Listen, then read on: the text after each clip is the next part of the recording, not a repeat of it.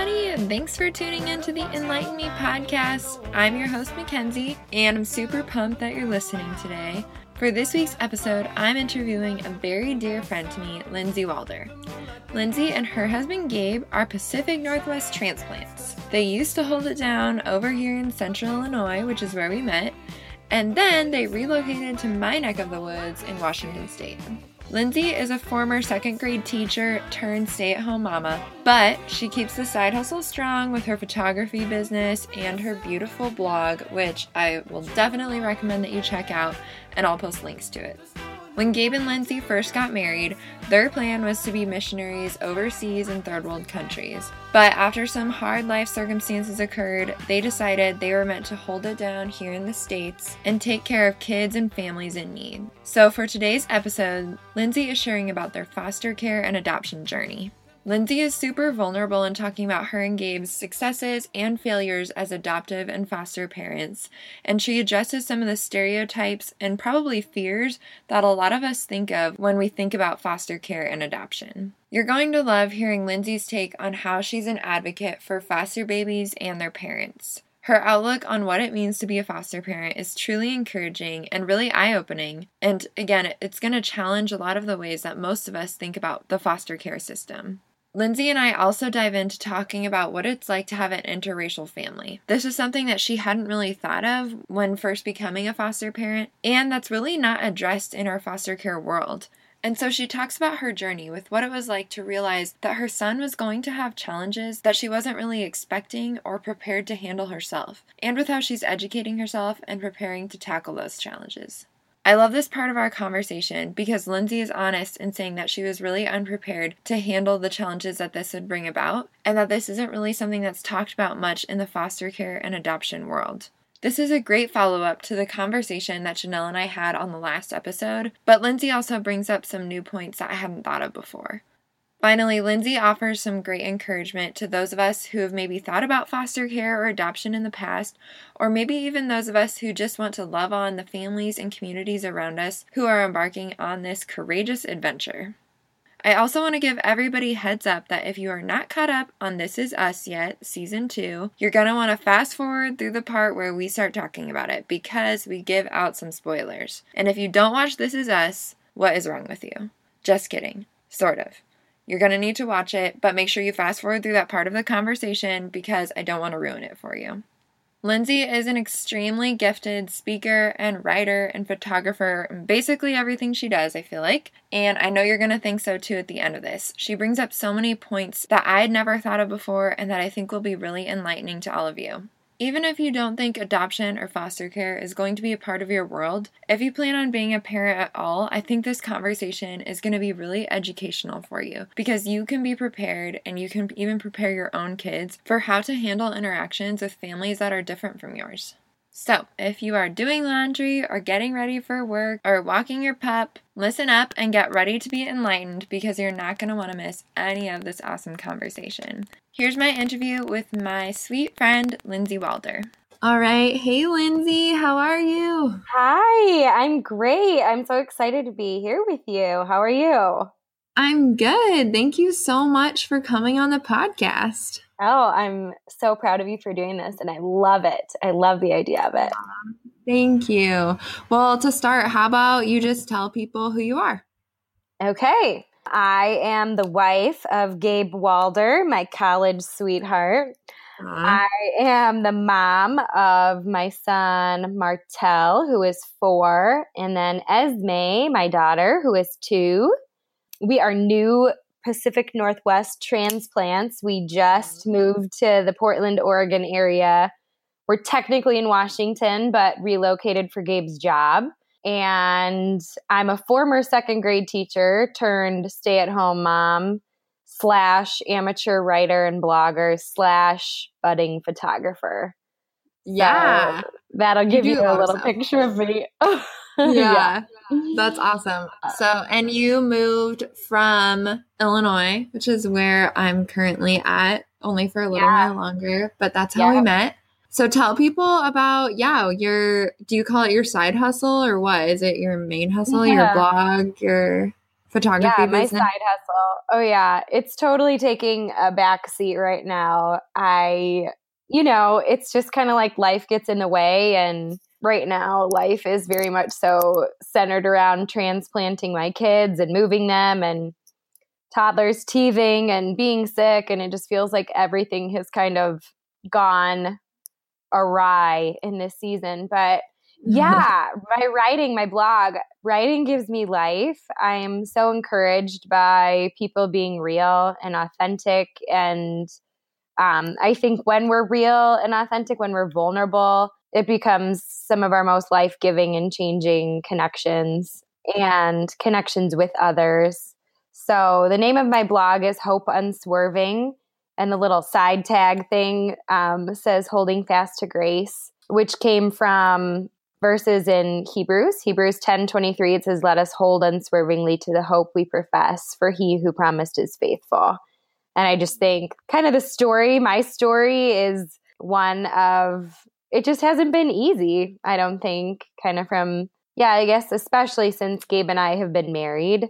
I think I dream of writing a book one day. Who knows if that will actually happen, but I love the idea of drawing people together around truth and justice and encouraging each other's strengths and being advocates for the real gospel, the one that spurs other Christians on towards holiness, and the one that attracts people who don't know Jesus as someone worthy of being followed. So yeah, I think that's kind of the idea behind my blog. And I just really love writing. So that's kind of the major thing behind it. But through my blog is how I kind of got started with photography. I usually post a picture with each of my blog posts, or a couple pictures. People started asking if I would take their pictures, or if I do take pictures. And so I started doing that, and then realized I should just go for it. So I'm kind of going for it. I'm going for the photography thing too. Yeah. Which has been really fun. I love that you just went for it, because I remember this is kind of fun. We, before you moved, did an annual camping and float trip together. Yeah. And I remember one year when we were floating down the river, and we were talking about things, if we could each pick something we wish we were better at. And I think you said photography. And that was a couple of years ago. And now you're awesome at it. And you're taking people's Christmas cards just because you went and tried it, which I love. Oh, that's so funny you remember that. Yeah, I am. I'm going for it. The learning curve I've learned is pretty steep. And there's always like people who are 20 steps ahead of you that you're like, why the heck am I doing this? Yeah. But I just feel like, one step at a time, there's grace there with every step. Yeah. Just keep taking one more. So yeah, for sure. You can't compare where you're at to where somebody else has been for years. Long time. Right. Yeah. I love it. Cool. Okay. So you mentioned that you have kind of a crazy story. You've had a lot happen to you since I've known you, really. I feel like that was kind of when the journey started, and I entered your life at a crazy but really sweet time. So, and what we're mostly going to talk about today is foster care and adoption. But I guess if you want to share your story and kind of what led you to being a foster and adoptive mom, do you want to share that? Sure. Yeah. Well, our adoptive journey kind of was born out of our initial dream of foster care, which actually was never really a dream. It was a kind of just a response to some circumstances in our life. Basically, our first year of marriage, Gabe and I had like these immaculate, wonderful plans of him getting his master's degree and then us going overseas and being missionaries. And in fact, when we started dating, Gabe was like, okay, we had this like serious sit down conversation, and it started getting a little bit more serious. And he's like, well, if you're really not willing to move to a third world country with me, I just like don't know if we can do this. And I remember thinking, yeah, we're going to do it. That sounds amazing. And I'm just so naive, but yeah. So anyway, plans kind of changed. Our first year, my mom got cancer unexpectedly and passed away really quickly.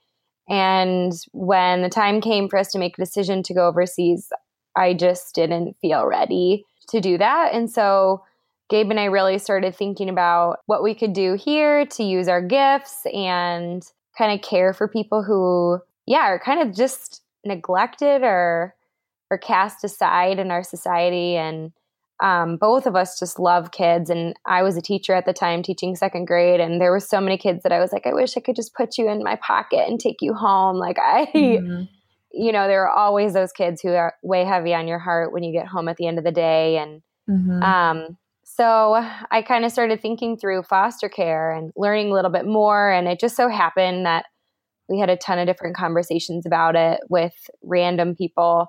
Brought it up to Gabe. He said no.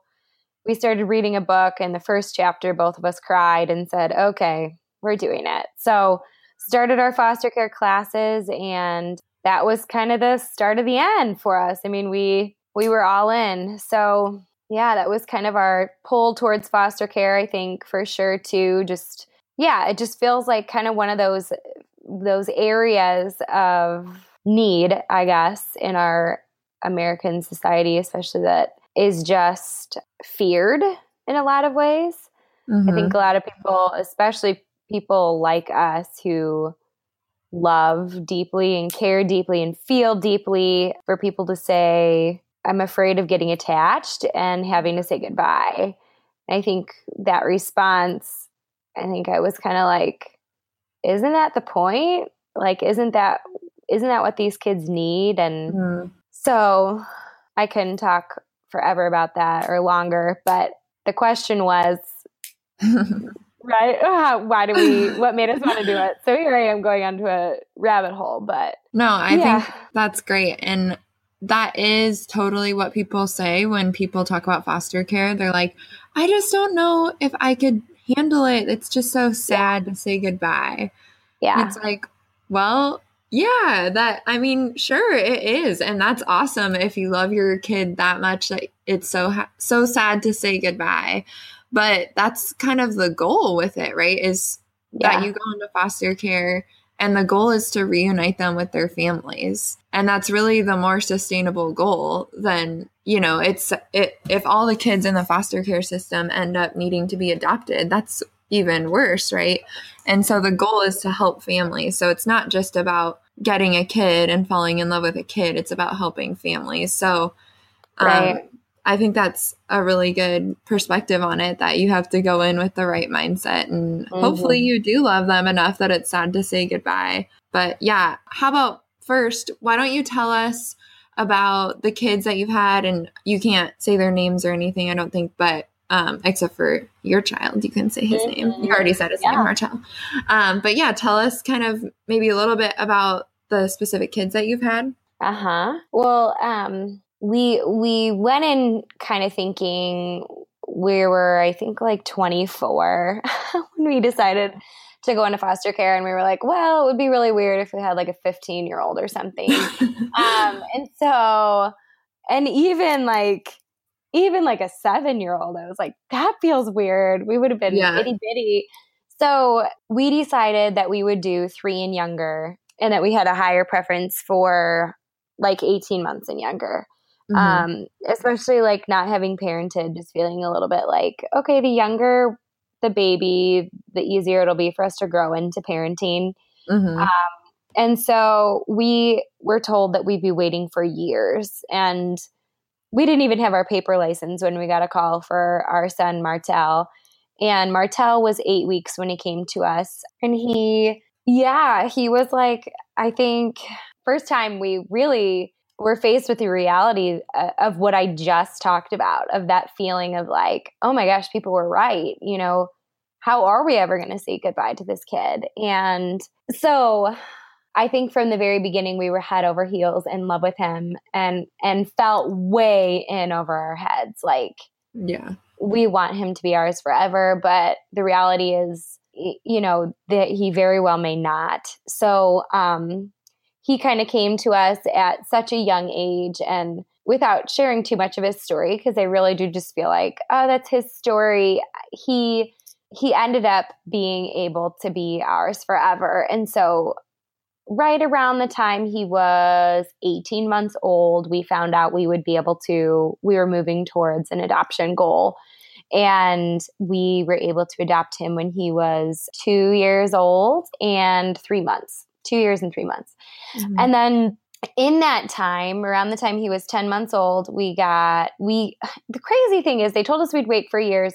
We ended up getting a few calls in between. I think our fourth call after Martel was for a little girl who was 3 going on 4 that had a laundry list of abuse. In fact, I got the phone call while I was at school. I was teaching and I was sitting in the teacher's lounge and I'm scribbling down what the caseworker was saying. And she just rattled off all of these behaviors she was displaying. And I just was like, nope, like, we're not going to take her in. We have Martel and this just feels way too hard. And I would feel really ill-equipped. And I called Gabe kind of nonchalantly and was like, hey, just want to let you know we got a call. I told her I'd call her back, but I don't think that it'll be a good fit. And he asked for the details and I gave them to him and he was all choked up on the other end of the phone, which is normally my role, to be honest. Mm-hmm. I'm usually the one with the emotional like roller coaster going on. And he just was like, Lindsay, I don't think we should write this girl off. I think we need to like really think and pray and consider taking her in. And so I was super thrown off by that. So I called the caseworker back and they were desperate at this point. We were her 4th foster home in 3 months. And yeah, and they had like 2 days remaining before she had to be removed from her foster home. So they were pretty desperate. And so this caseworker was like, please let me know ASAP. And I went home, Gabe and I sat down, we cried a little bit and just felt really convicted that our goal had switched from this idea of sacrificing on behalf of the broken to protecting the family we have and this kind of pretty picture we were starting to paint in our mind of what our life could look like. And I think we just were like, whoa, the American dream is really alluring. And the idea of having this perfect, cute, sweet little family and a little house and a dog and a bow on top is like, it's very tempting. So we just felt like, man, we're going to invite this little messy girl into our lives to tip it upside down and kind of keep our eyes on the prize, and which is the vulnerable and the broken being healed in our home. And maybe that's a lofty goal, and the reality is maybe that's not what it actually ends up being. But so we took in this little girl. We had her in our home for about 10 months, and it was, I would say, outside of losing my mom, probably the most difficult 10 months of our lives or kind of just season of our lives. She was extremely difficult to care for. And I feel like when she was good, she was really good. And when she was bad, she was off the charts. And she was destructive and violent and sexual. And was really, really hard. And tragically, kind of the end of her stint with us, she was on her way home and things sort of fell apart. We had conceived our daughter, Esme, and we were kind of in this place of things really amped up with the tension with this little girl in our home. And I was kind of on the brink of losing our baby. And we had to make a really hard decision to have our little foster daughter moved to a different home before she finally went home to her mom, which in the end ended up not happening. But then we kind of took a little break. And when our Esme, our biological daughter, was about 10 months old, we ended up taking in another little boy who proved to be not nearly as up and down as the little girl was, but just kind of consistently naughty. And also difficult to connect with. He was extremely neglected and just had a really tough time connecting with our family and kind of seemed like brought out the worst in all of us. Martel became really passive and kind of depressive, and Esme became really aggressive and naughty and kind of feisty, and I had like no patience. I was running on empty, it felt like the whole time, and that was another really hard placement. He was with us for about 5 months.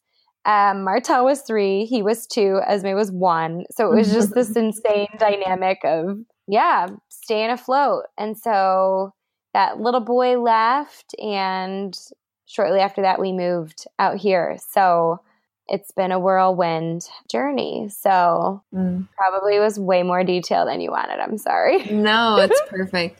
I think that through your explanation of the different children that have entered your home, you've kind of touched on the stereotype of the hardest part of foster care being saying goodbye. Because for you, I would say in like 2 out of 3 cases, you were anxious for that goodbye, not because of you didn't love the kid, but because it was so hard on your family. And that is why the older kids have a harder time finding homes, because people know that they come with this baggage. And I think maybe a lot of people don't expect that from even just a 2-year-old or a 3-year-old. But it is so the case. I mean, when you undergo so much trauma, even if you're just a little baby, it stays with you.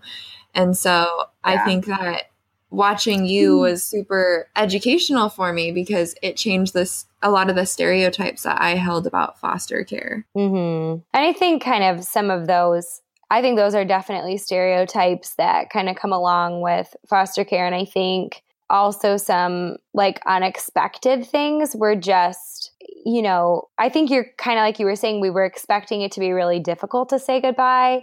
And in the end, we were like desperate almost for our family to kind of return to normalcy. And I think we were not expecting the amount of exhaustion we felt.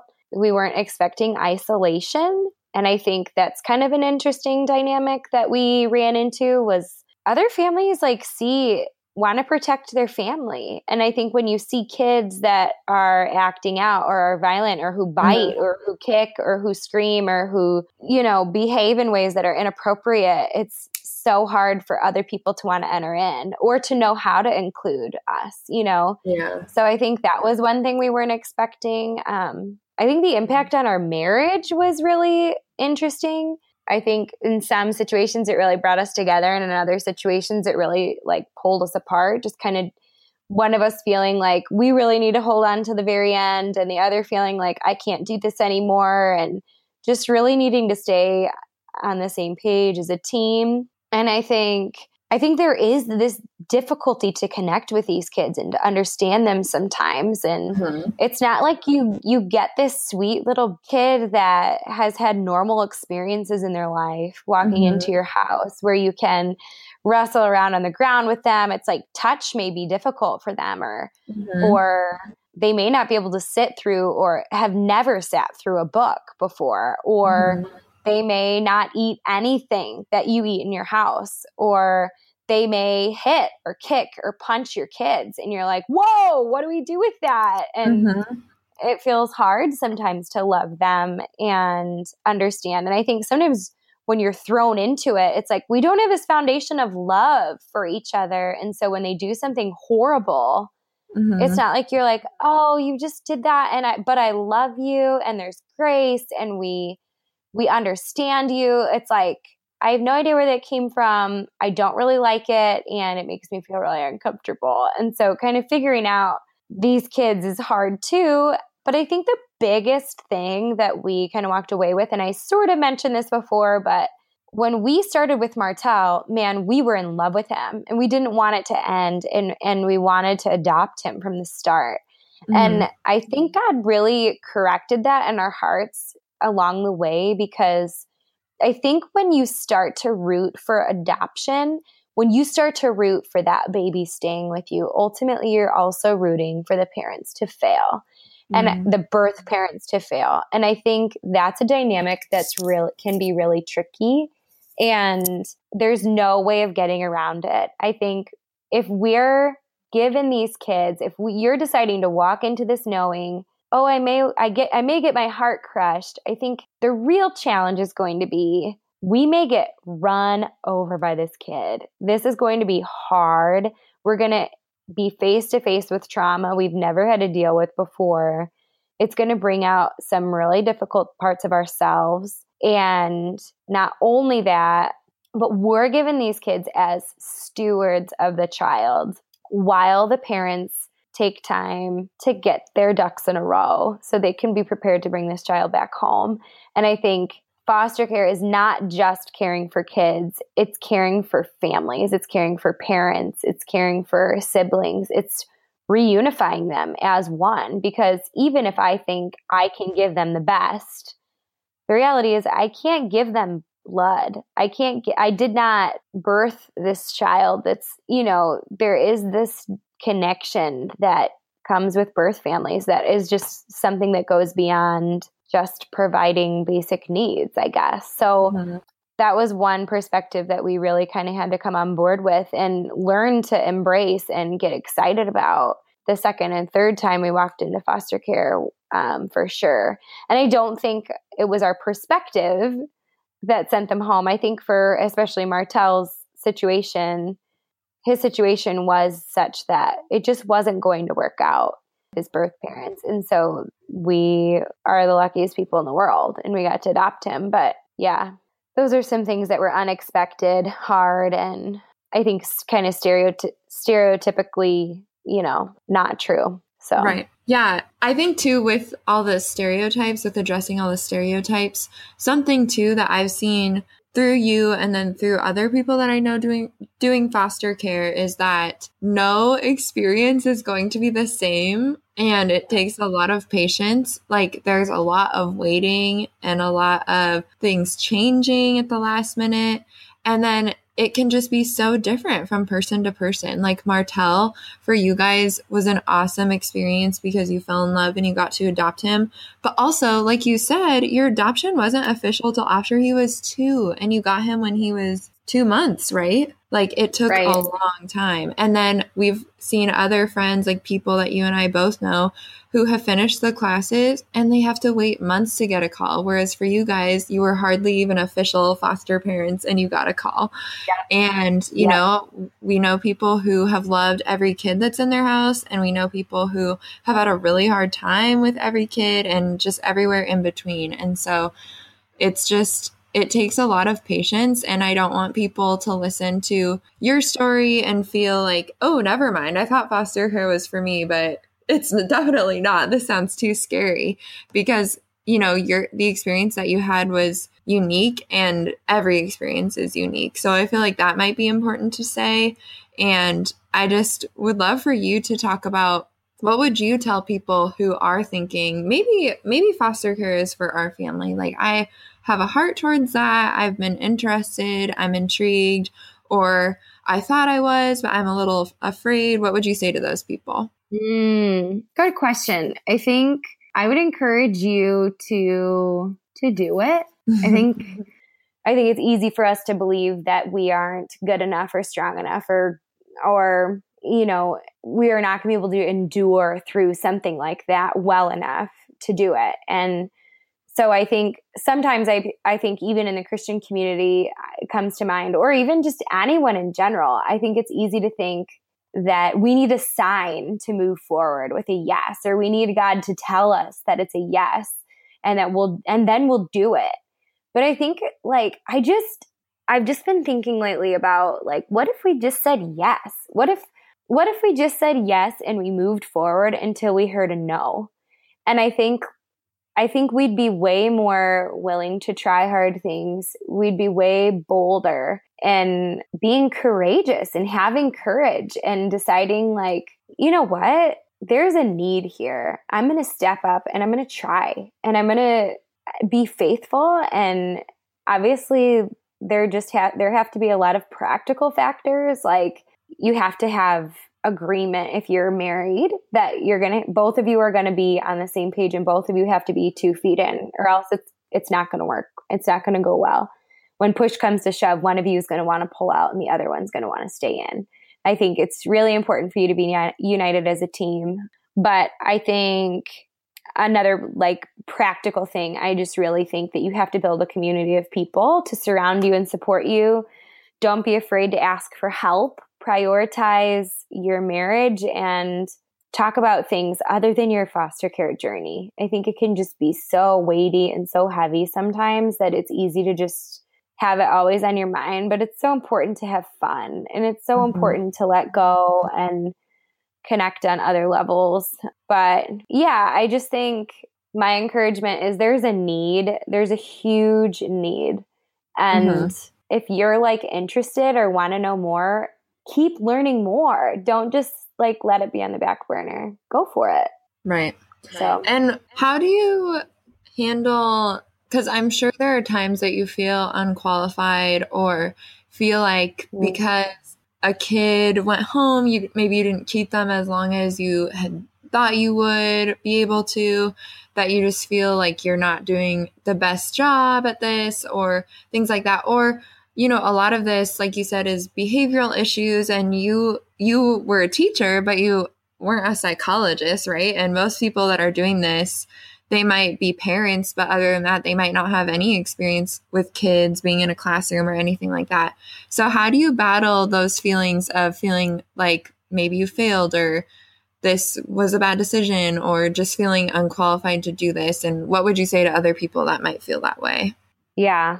So it's kind of funny. I was asked to give like a talk at this church function on foster care, and the like things rolling around in my head the entire time I was debating whether or not I should say yes were basically I felt unqualified from beginning to end. B, both kids other than Martel who were in our home, we had to end their journey with us early. And it was our decision to have them moved. Just like that feels, if I can like be really blunt, really shitty. Like it just feels like, we failed. We messed it up. We didn't see it to completion. We shouldn't have done it in the first place. Those are the things that kind of roll through my mind. And all the time, the whole time we had them, there were just these swinging, it just felt like a pendulum of like, we should be doing this. We shouldn't be doing this. We should be doing this. We shouldn't be doing this. And I think it's hard to explain what rests those questions for me. But again, I felt like I had, there are just moments where I had a quiet spirit, one that whispered, just carry these little kids on the backs of your privilege for as long as you can. It won't be easy. It will be really hard. But we get this chance to love through the loss of ourselves and teach our kids what it looks like to truly sacrifice on behalf of the broken. And I think that yes to that was a lot more powerful in the midst of our failure. It just felt like we said yes. And even if this isn't ending the way we want it to, and some could argue that we made these kids' lives even harder by moving them again. And you know what? Maybe so. But I really do think that it's not the end. I just think, I can't answer this question without kind of going into the fact that the answer is that I just believe in the beauty and the redemption of the gospel. I really believe that God uses all things in our life and in the lives of these kids to change them, to change us, to redeem us, to make us better. And I hope that although I've kind of explained how all the ways we failed and all the questions we had while these kids were in our home, but there were also things we did really well. And there are also things that I would hope these kids would continue carrying with them long after they leave our home. What it means to say, I'm sorry. What it means to say, I forgive you. What it means to feel loved and snuggled with and prayed for and sung with and danced with, to be fed healthy foods and to be tickled and giggled with, and to go to the apple orchard or go to a museum that maybe they wouldn't have been able to go to, or that they got to hold hands with my kids while crossing the street, and that they got to endure in friendship in a way that maybe they wouldn't have otherwise. Or there are things that we did well. And I think it's important to remember those things, not just the ways we failed and not just the ways we felt inadequate, but I think we taught those kids a lot. And in a lot of ways, they did do some healing in our home. And that's important too. So, yeah, I think that's really cool. And I think kind of what you were saying was, we talk about the power of trauma, of traumatic experiences. Even when you're young, like your brain can remember and it can affect so much of your life, even just one little thing. And I just feel like if that's true, the opposite also has to be true, that the power of those positive experiences also has to be really influential. So even if it's only for 1 month, like, yes, that is hard to move a kid that often, and that's not great for them to be bouncing between house to house. But if you can keep them in your home and love on them that strongly, I feel like that has to do some good. So I love that. That's a great answer.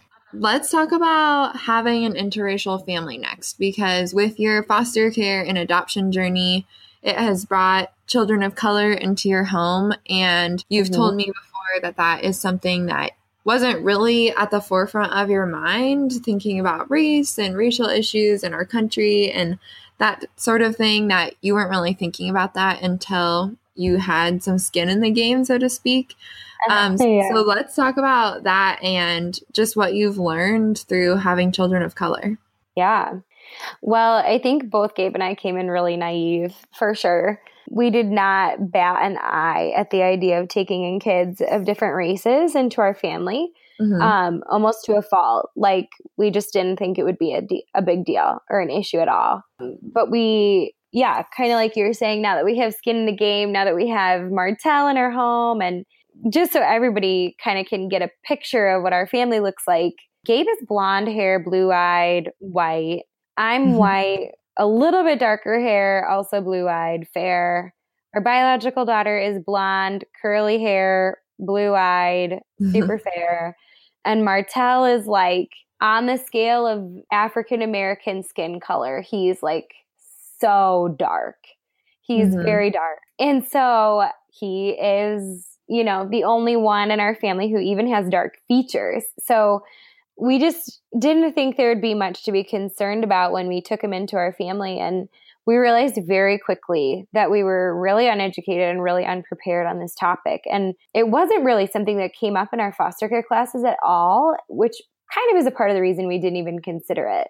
But it's interesting. I think we had Martell a couple months, and we were walking down the street, and this homeless African-American man was like, "Where'd you get that baby?" And we were like, we like found him. I mean, he's our, he's our son right now. And so just like that, I mean, we started getting looks in stores. We started getting people asking questions about where he was from. We started getting questions about just what happened with our family. How did we come upon this child? And not only that, but it just feels like shortly after he came to live with us, I mean, he wasn't even 2, maybe right around the age of 2, when our country started just having this entire racial response and racial awareness and just this advocacy for our Black community. And Gabe and I were just desiring so deeply to understand white privilege, for one, to understand our son. And I think we felt as though it was our job as his parents to be educated as best we possibly can, because the reality is there is so much about Martell that we can learn, but we will never, ever be able to understand what it feels like to be him, to be in his skin. And we can learn about the experiences of Black men, but we can never speak to him from our own experience. And in some ways, that's really painful. I think for Gabe, especially being his dad, I think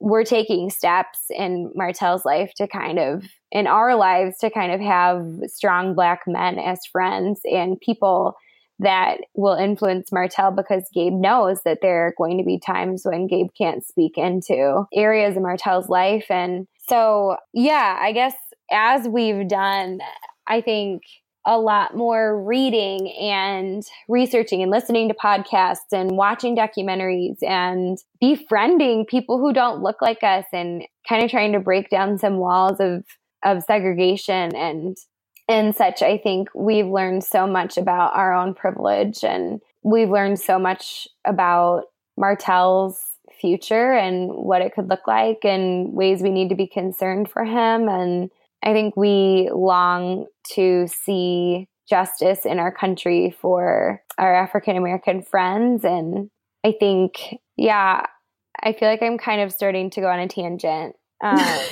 No, I think that's really good. I guess with learning more about what that's like and just kind of your awareness towards these things, what have been some frustrating things from your perspective? Maybe things that have happened from outsiders or just whatever, things that have frustrated you or been challenging for you as a family? Well, it's challenging to feel like you can't understand your kid. And it's challenging to feel like you have to do research to figure it out. And I guess that's kind of true with any kid. They may be acting a certain way you don't understand or whatever. Right.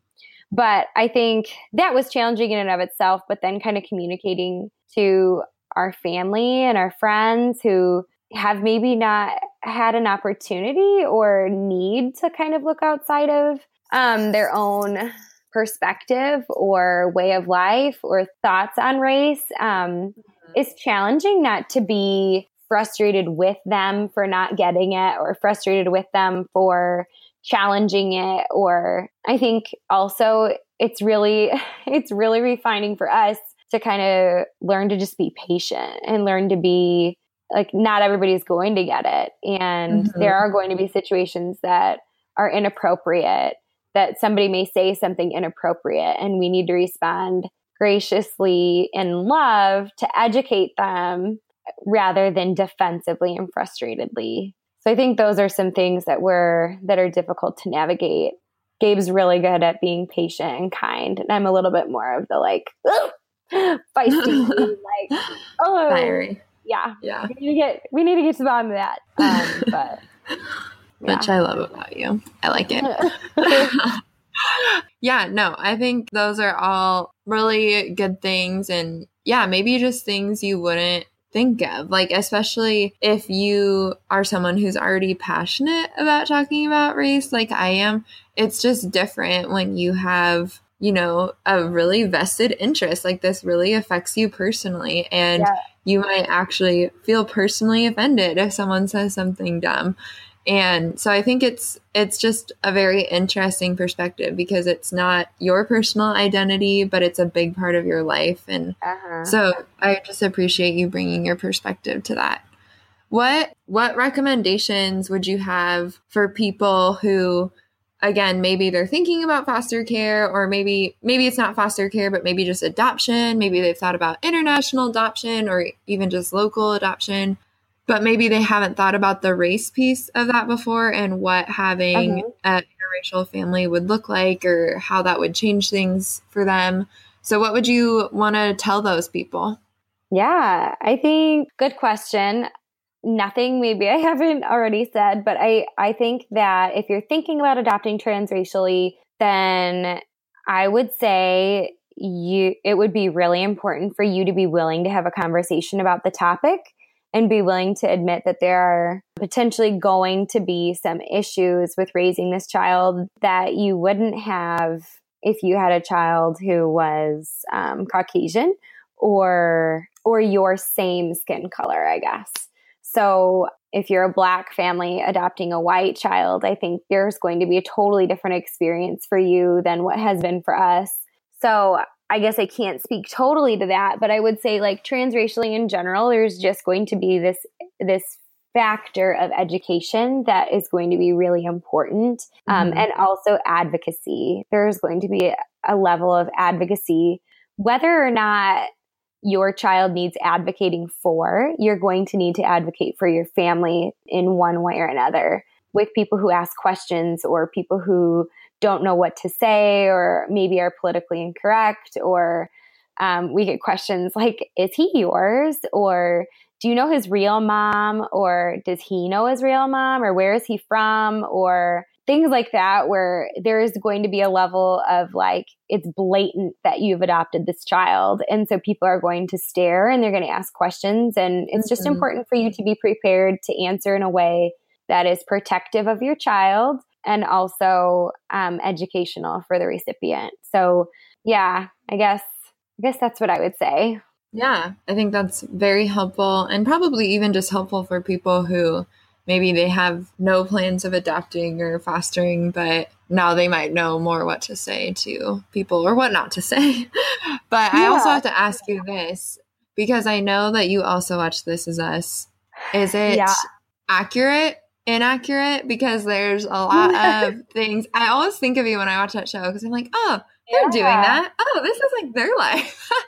I always think of you because interracial adoption, and then the foster care piece, just all those things. So how do you feel? Do you ever feel like, yeah, that's not accurate, that's not what it's really like? Or do you feel like it's pretty accurate? Great question. I think one of the things about the foster care piece that I'm like, what is like, there's typically not very much interaction between birth parents and foster parents. Like, we would have never been able to show up at the jail and be like, we want your daughter. Like, we're going to fight for her. That just like doesn't happen that way. But I think the emotions are real. I think they did a good job of displaying that like she has trauma and there's things going on with her that are going to prevent her from connecting with you and prevent you from understanding her. And I like that. Especially like, I don't know if you've watched the most recent season, but like, at the wedding when she's like throwing this big hissy fit, and until somebody who could understand her was able to speak into her life, like she wasn't going to budge because she felt so frustrated. And even, like she doesn't want to belong, but she does want to belong. She's in this conundrum. And I think that's very accurate. As far as like the adoption thing with Randall, obviously this happened at a different time and a different season, of our country's racial history. But for the most part, it has been pretty accurate. And it's actually helped us to kind of think through, when Martell gets bigger, what are we going to do about school and how are we going to encourage his gifts in a way that, that he won't feel held back or he won't feel left behind. And if his strength isn't the same as Esme's, or Esme's strength is, I don't know, more up front, how are we going to encourage Martell's in the background, or vice versa? If Martell's is up front, how are we going to encourage Esme to, in her strengths? I think in that way, yes, it does kind of paint an accurate picture. And I think, I don't know, I just like love the way Jack parents, but I think they're just not afraid to admit that their family is different. I mean, obviously they can't not admit that their family is different. It's like right there on the front and center, just like our family is. But yeah, I just love that it's a part of their conversations and stuff. So yeah, I think they do a really good job, which is why every episode I end up like bawling my eyes out. So, oh my gosh. Well, we all do. Totally. Oh my God. I love it. Yeah. I love it. That's kind of what I thought. I felt like maybe it's a little dramatized in ways, or I thought maybe the timeline with, I can't remember her name, but the foster daughter, at how she warmed up to them, I thought it was a little bit quick, but then again, we're only seeing it, it's not real time, it's TV.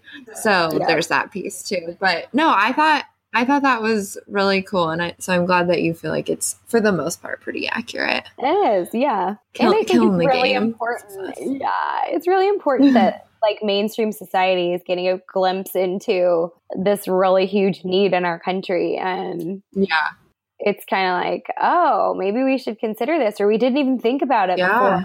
I love that. Oh, that's so cool. I know. I love it too. I'm so curious what's going to happen next season with them going to see her when she's an adult. Like, what is going to happen? Oh, I know. Another spoiler. I think that's going to be heart-wrenching. I know. Oh, man. Okay. Is there anything that you want to tell people? Again, maybe there's some people who have been listening, but just don't feel like any of this stuff is necessarily going to be, in their life, like adoption or foster care. Anything that you want to tell those people just about loving their friends, maybe who are walking through this, or taking care of families, even if they don't necessarily know anybody, the respite care is a popular option just to help out families who are fostering or anything like that you would just want to tell people.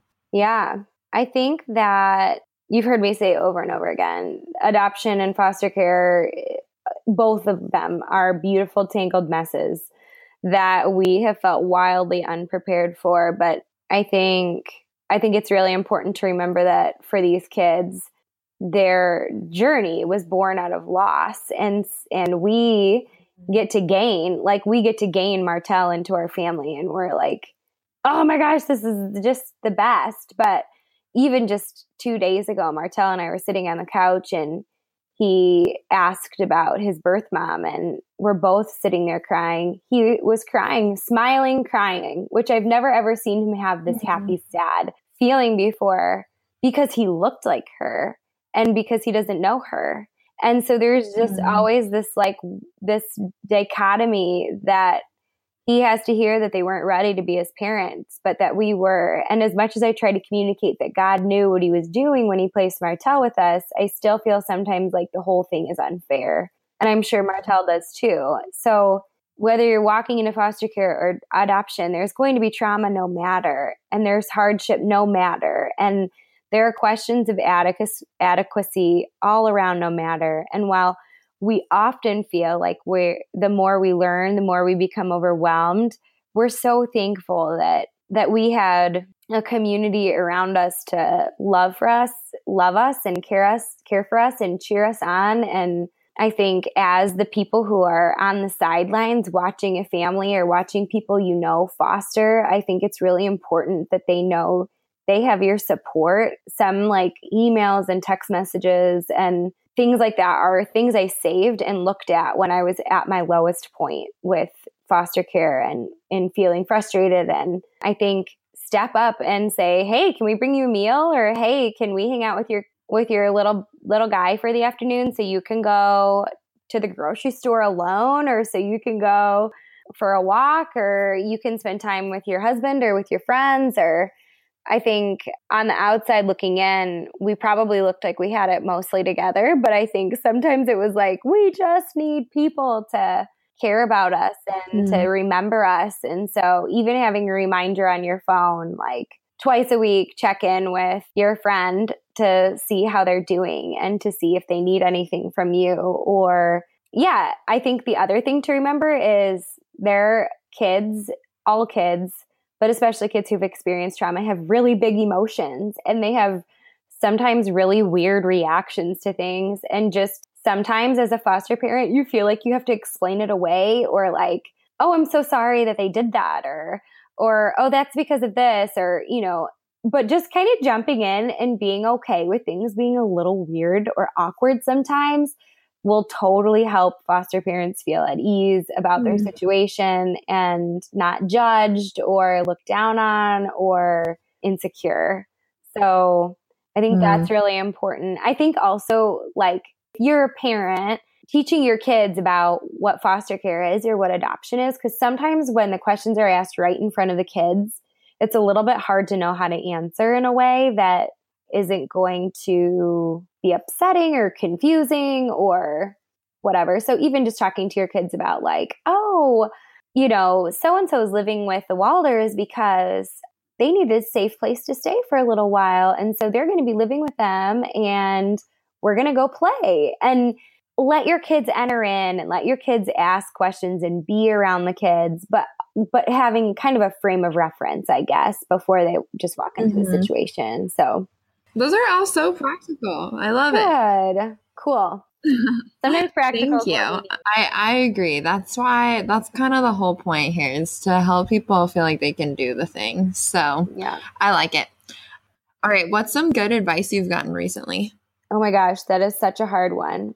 Yeah. Everybody says it's a hard one. Well, it's so funny. That makes me think that nobody's getting good advice or something. Like, we must not be helping each other out. Oh my gosh, it's so funny. I think it's so weird. Gabe and I went to this networking event that I really didn't want to go to, and it was for Gabe's job. And Gabe's parents were in town for a few days right when we moved here, the first week we moved here. And his parents were like, you should just go because you're not going to get a lot of time together after we leave until you find a babysitter. And we were like, okay, fine, we'll go. And while we were there, we were kind of going around the circle, and you're supposed to kind of say why you were there, what your small business was. And Gabe was there representing his job. And then he just blurts out, oh, and my wife's a photographer, so if you need somebody, contact her. And so then we're kind of like standing around in this circle, and Gabe was just like, own it. And like kind of whispered to me, like, just own it or something like that, something along those lines. And I was just like, I think there you go, right there. Like, I felt really inadequate. I felt like we're just moving here. I didn't know anybody.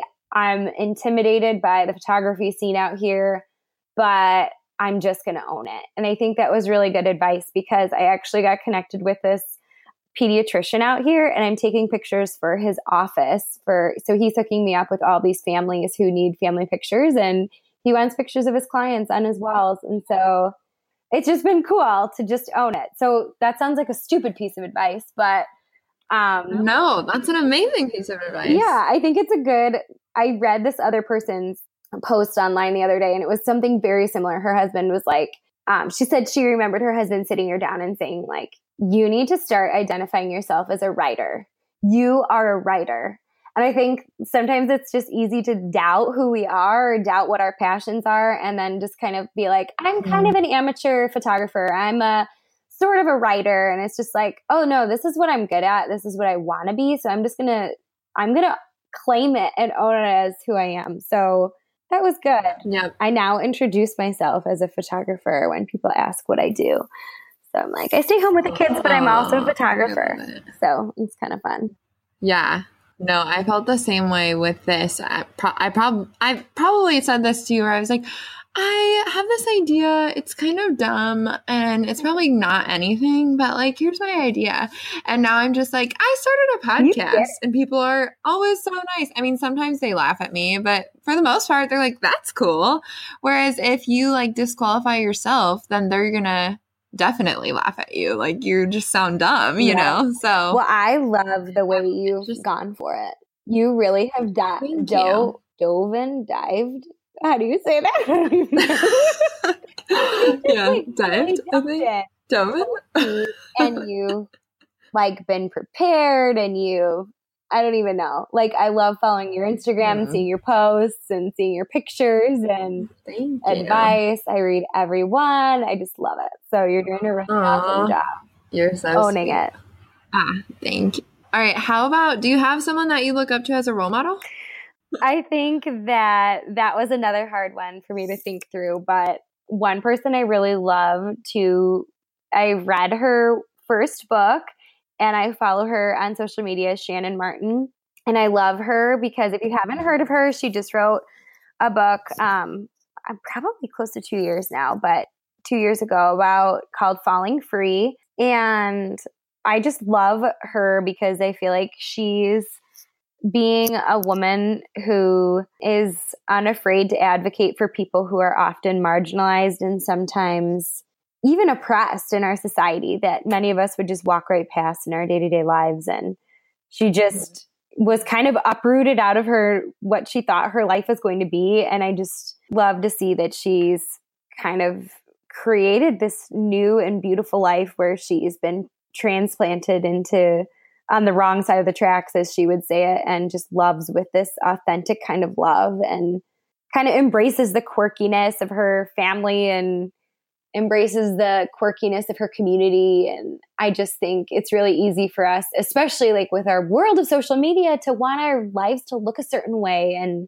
when they don't, to feel like it's not worth sharing. And it's just not true. It's just not true. Life doesn't look like a pretty little square all the time. It is messy and crazy and wild, and people who maybe wouldn't normally fit in those squares are not unworthy of being loved. So I love her and her perspective. I'm really encouraged by her. So that's awesome. Yeah. How about, I'm excited to hear this one since you are a writer. What's the most impactful book you've read? Okay, well, I just listened to a book that was fictional and not at all impactful, but it was really entertaining. So I was like, it's an impactful book. I read a number of books on the topic of race recently.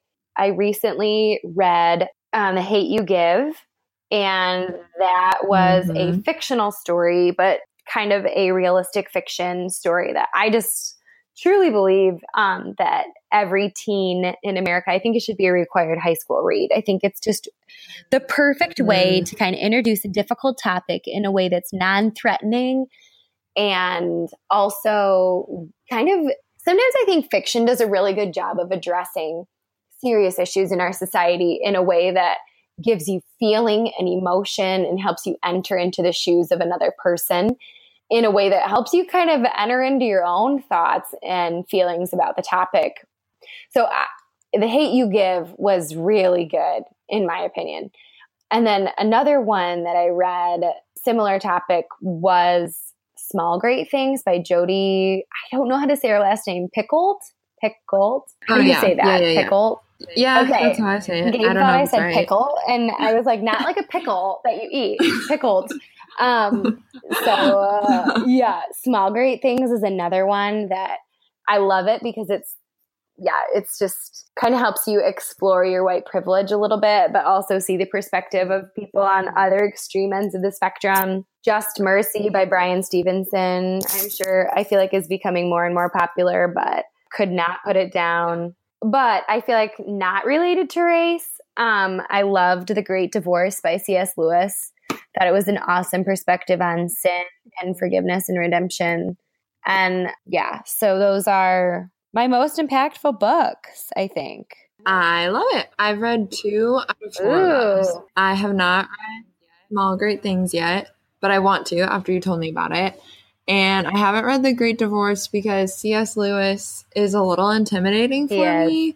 I remember when I was in high school, I started Mere Christianity, and I felt really confident going in, and I quickly lost interest. Same. Yeah, I never finished it, by the way. And then I believe it was Gabe who, didn't we start it together? Yes. We did, right? I was like, okay, this time, it's been like 7 years. I can do it. I'm way smarter now. I have a master's degree. Let's go.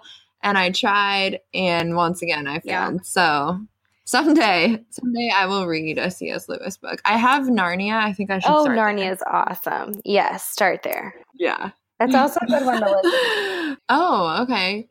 So you like listening to books because in my season of life, I feel like I don't have time to sit down and read a book.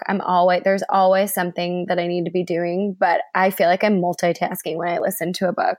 So that's the best. Totally. Well, that's a perfect lead into the next question. What's something you've listened to recently that you think everybody should hear? Maybe besides a book. Okay. This is, it's called A Deeper Healing by Joni Eareckson. Her name is JONIEARECKSON. So it's really, I don't even know. Okay. My sister-in-law sent it to me recently. It's the story of this woman who dove into a lake, I believe, at the age of, she was like a young adult, and she broke her neck and became a paraplegic.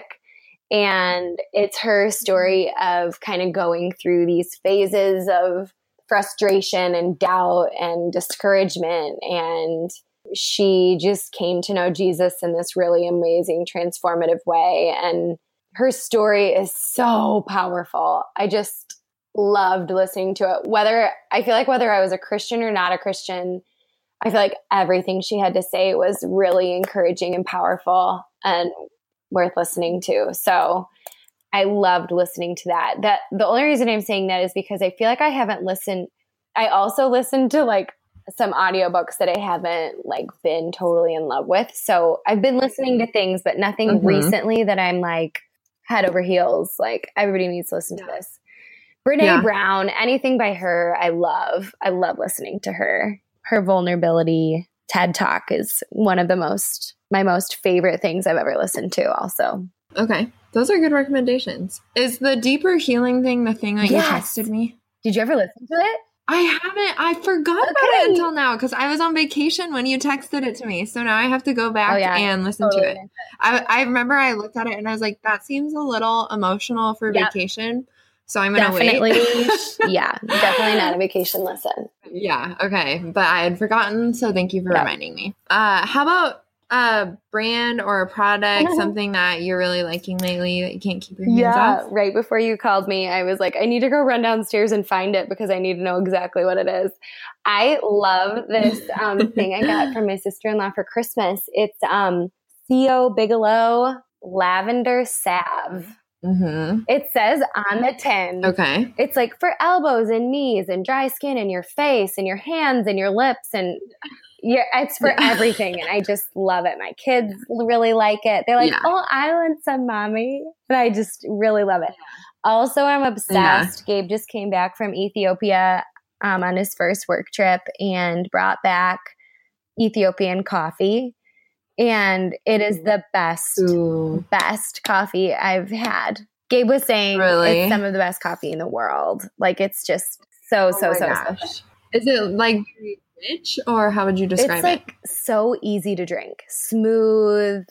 Really? Yeah, like bold in flavor, but not like acidic or bitter. It's just like comfort in a cup. I just love it. So good. I want some right now. It sounds so good. So good. That's awesome. That's perfect. Okay, so if anybody is going to Ethiopia, make sure you get some coffee.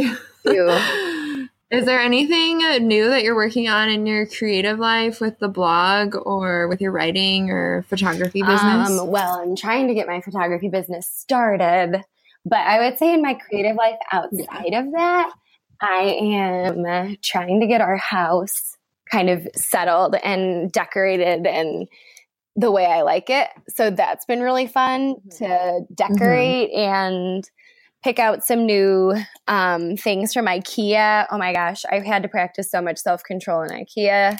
I just wanted to buy everything. And decorating. And then I feel like I kind of want to get into landscaping our yard a little bit.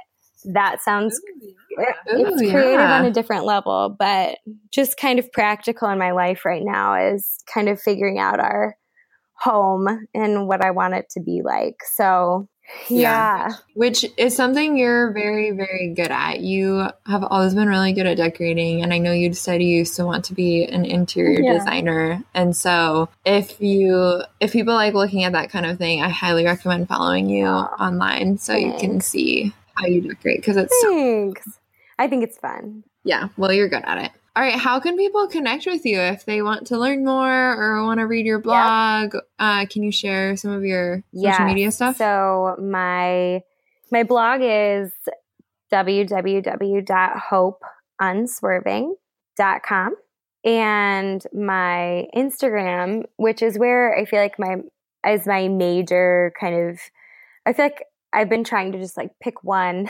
and get good at it.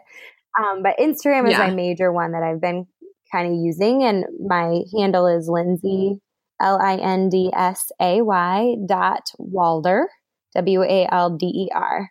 And if you want to look me up on Facebook for my photography, you can, if you're in the Pacific Northwest area or whatever. It's on Facebook, and it's just my name, Lindsay Walder, spelled how I just spelled it, photography. So those are my places. Awesome. So perfect. Well, we'll put links to it too, and links to all the recommendations you had for everybody, books and all those different things. But I just love you, and I'm so thankful for you, and I just really appreciate you sharing your story and your experiences, because I think it's encouraging, and I think it's really helpful for people who are maybe thinking about taking these kinds of steps, or even just loving people in their life who are doing those things. So just thanks for sharing your story. For wanting to hear it. Yeah, I just love everything you have love you too, friend. Let's talk soon. Yay. All right.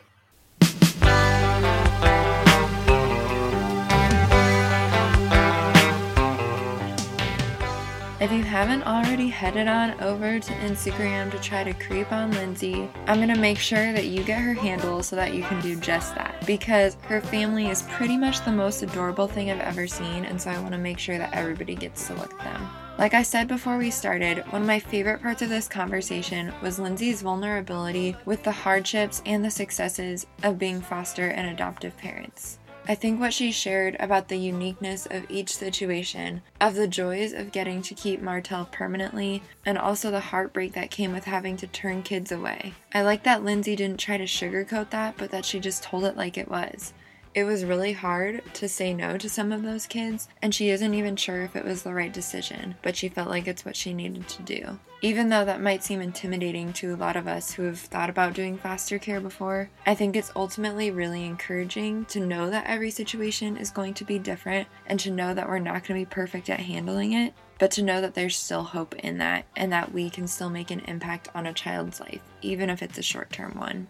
The thing that moved me the most in this conversation, even when listening to it for the second time around, was hearing what Lindsay said about her and Martel's conversation about his biological mom. This honestly moved me to tears even the second time around when I was listening to it. Martel's story seems like a success because he ended up getting such awesome parents and such a loving family, but like Lindsay said, it still comes out of a loss and something that's going to be really hard for him, probably for the rest of his life. And like Lindsay said, it's just not fair.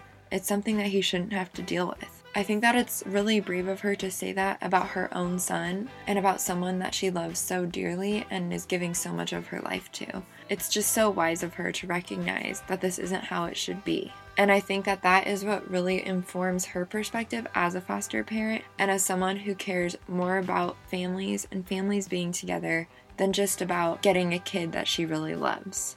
I'm sure that you were educated and challenged in hearing her thoughts, but ultimately I hope you feel enlightened and encouraged and ready to use this information for the good of the world, for the good of families, for the good of kids, in whatever way fits into your life. I also definitely think you should go check out Lindsay's blog because she is such a beautiful writer and her words are so sweet and encouraging, and they're going to be a great pick-me-up, and they're going to give you even more of an inside peek into her life as a foster and adoptive mom. And something we didn't talk about on this episode was their next adoption journey. Lindsay and Gabe are actually working towards another domestic adoption of a child who they haven't met yet, but she's going to be posting about that along the way. So if you're interested in learning more, I highly recommend heading over and checking that out on her website and also her Instagram. Again, you have to look at her adorable family, and like I mentioned in the show, you definitely want to check out her home and how she decorates and just her cute little life because she has great taste and I pretty much trust any of her artistic opinions, so you're going to want that in your feed for sure. The links to Lindsay's website and her photography page and her Instagram handle, along with everything else that we referenced, all the books and the videos and everything like that, are in the show notes, which you can view in the description of the show on whatever app you're listening on, or you can see on my website, which is heartfelthippie.wordpress.com.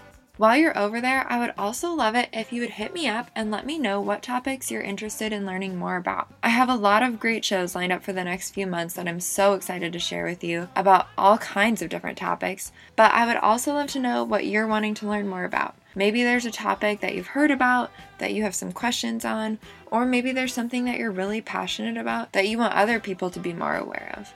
Whatever it is, I want to know what you want to know. So hit me up on the gram, you can DM me, or you can email me, whatever it is, I want to hear from you. I would also super appreciate if you would first make sure you're subscribed to the show so you can stay up to date on all the latest episodes. Second, leave a rating. And third, maybe even leave a review. It helps other people to find the show and it helps me out a ton. So I really appreciate it. I hope you enjoyed my conversation with Lindsay because I had a great time talking with her, and like I said, I learned a lot, and I hope you did too. For my next episode, releasing in 2 weeks, I'm interviewing my new friend, Kelly, who runs a company that is all about saving the bees.